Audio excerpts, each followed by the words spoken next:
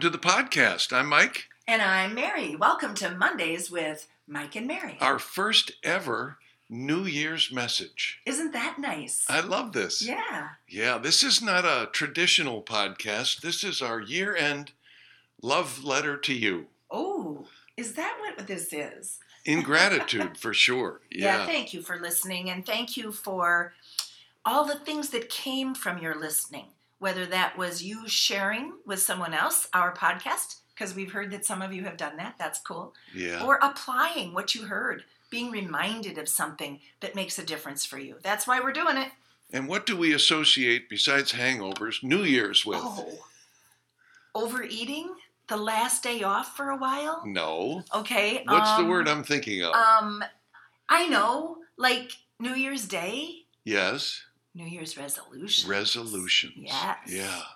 I'd like to look at that word, you and me, because resolution has two different meanings. Oh, it figures that you would know this. Yeah. Well, the first meaning is the one most people associate it with, a firm decision to do something or not do something. I am resolute. Yes. Determined. Uh-huh. And the second is the action of solving a problem or a dispute, bringing something to a resolution. I guess I sort of knew that. Yeah. Duh. That's cool. And on this podcast, I'd like to suggest that any New Year's resolution you make does both things. Gives you the determination to do or not do something and solves a problem. And I've got some ideas, but I wanted to start with this. Of course you do. Happy New Year. Happy New Year. Happy. That word happy. Oh. You know, you have taught me that happiness is a choice. It is a choice. And I love that. I choose to be happy. What else do we know about happiness? The cliche, happiness is its own reward. That wonderful saying from Linda, the greatest gift you can give to the people who love you is to be happy. Thank you, Linda Wickman. Yeah. To have a sunny disposition. To be grateful. That's the key to happiness, is gratitude. I'm convinced of that. Now, it's different from feeling satisfied. It's different from feeling content or good or okay. I mean, voice inflection. Give me an E or voice inflection on okay. Okay. You know. Yeah. Happiness is different from that. You know, happiness is a habit. You decide, first it's a choice, and then you decide to be happy in spite of whatever. You know, didn't we watch some YouTube special thing about this kid that was sick, and it was a kid who said, people always assume because I'm sick that I'm not happy. Right. And I am going to be sick all my life because my kind of sick doesn't go away, and I'm not going to be unhappy all my life. Yeah. Yeah. Great example. Habit. So that's our wish for you, is a happy New Year. And it is new, and it's New Year, and that's the time you make resolutions. And there's a distinction between a resolution and a goal. Floyd taught us what a goal is. It's part of your purpose. It's specific. It's measurable. It has a time limit. It's something you want for you. Attainable. It's visualized. Mm-hmm. Yeah, so let's not think of these resolutions that we're going to suggest as goals, because they're not. A goal is something concrete. You've got it. We're going to measure this. We'll know when we hit it. A resolution is a determination to do or not do something, to solve a problem or a dispute. So I've got 3 that I want to suggest. Okay. And here's the first. Be resolved to follow your morning routine, because your morning routine will do 2 things. It will get you in the groove, and it will solve a problem. And the problem it solves is pushing business away, as opposed to embracing it and attracting it to you. Oh, how many times have we seen someone who really needs to succeed, and somehow the way they're doing it is sending out, telegraphing to the universe a spirit of desperation. Yeah. If you chase it, you push it away. Didn't Floyd tell us that 168,000 times? Yeah. If you chase it, you push it away, like love or money or anything that you want. So stop chasing. Just be grateful.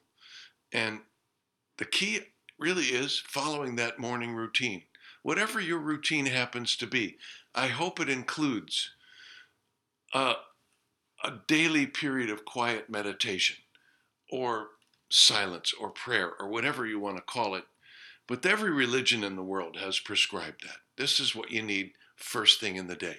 I hope it includes journaling, getting your thoughts down on paper. I hope it includes visualization. I hope it includes affirmation, inspiration, reading things that lift your spirit, and affirmation, saying things that guide you, that open your mind, your heart, your spirit to being guided, like it says in our pledge, always guided to do and say the things that contribute to my success. So that's my first suggested resolution for 2019. Follow your morning routine. I love it. Do you have two more? I do.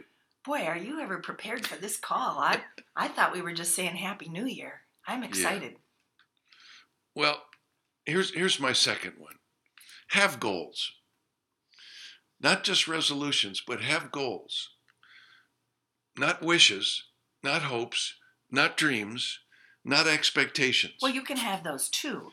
But what you're saying is have goals. Your 2019 goal needs to be in the can. It's numbers or it's nothing.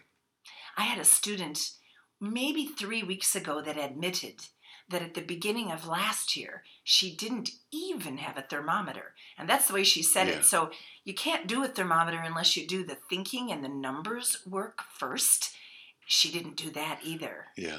We know how to set a goal. We know how to track progress toward a goal. Without the experience of measurable progress toward your goals, it's really maybe impossible to stay motivated unless you're one of those unique individuals who is internally motivated no matter what's going on. We all struggle with motivation. And if you're not seeing measurable progress, it's impossible to stay motivated, to get that off that couch, to make that one more call. Well, yeah, unless you have a teammate. I mean, that's kind of R squared.